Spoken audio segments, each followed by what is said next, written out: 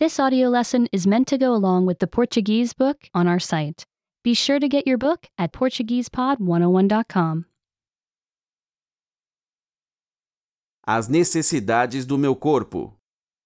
My body's needs. O meu corpo precisa de muitas coisas para se manter saudável. My body needs many things to be healthy.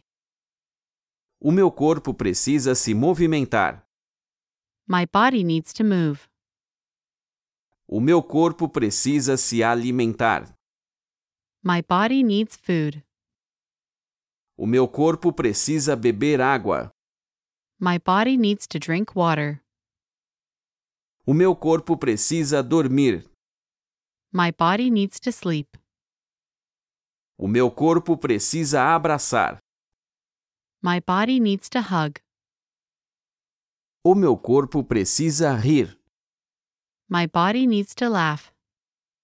Remember, you can download the book for this lesson and unlock even more great lessons like this. Go to PortuguesePod101.com.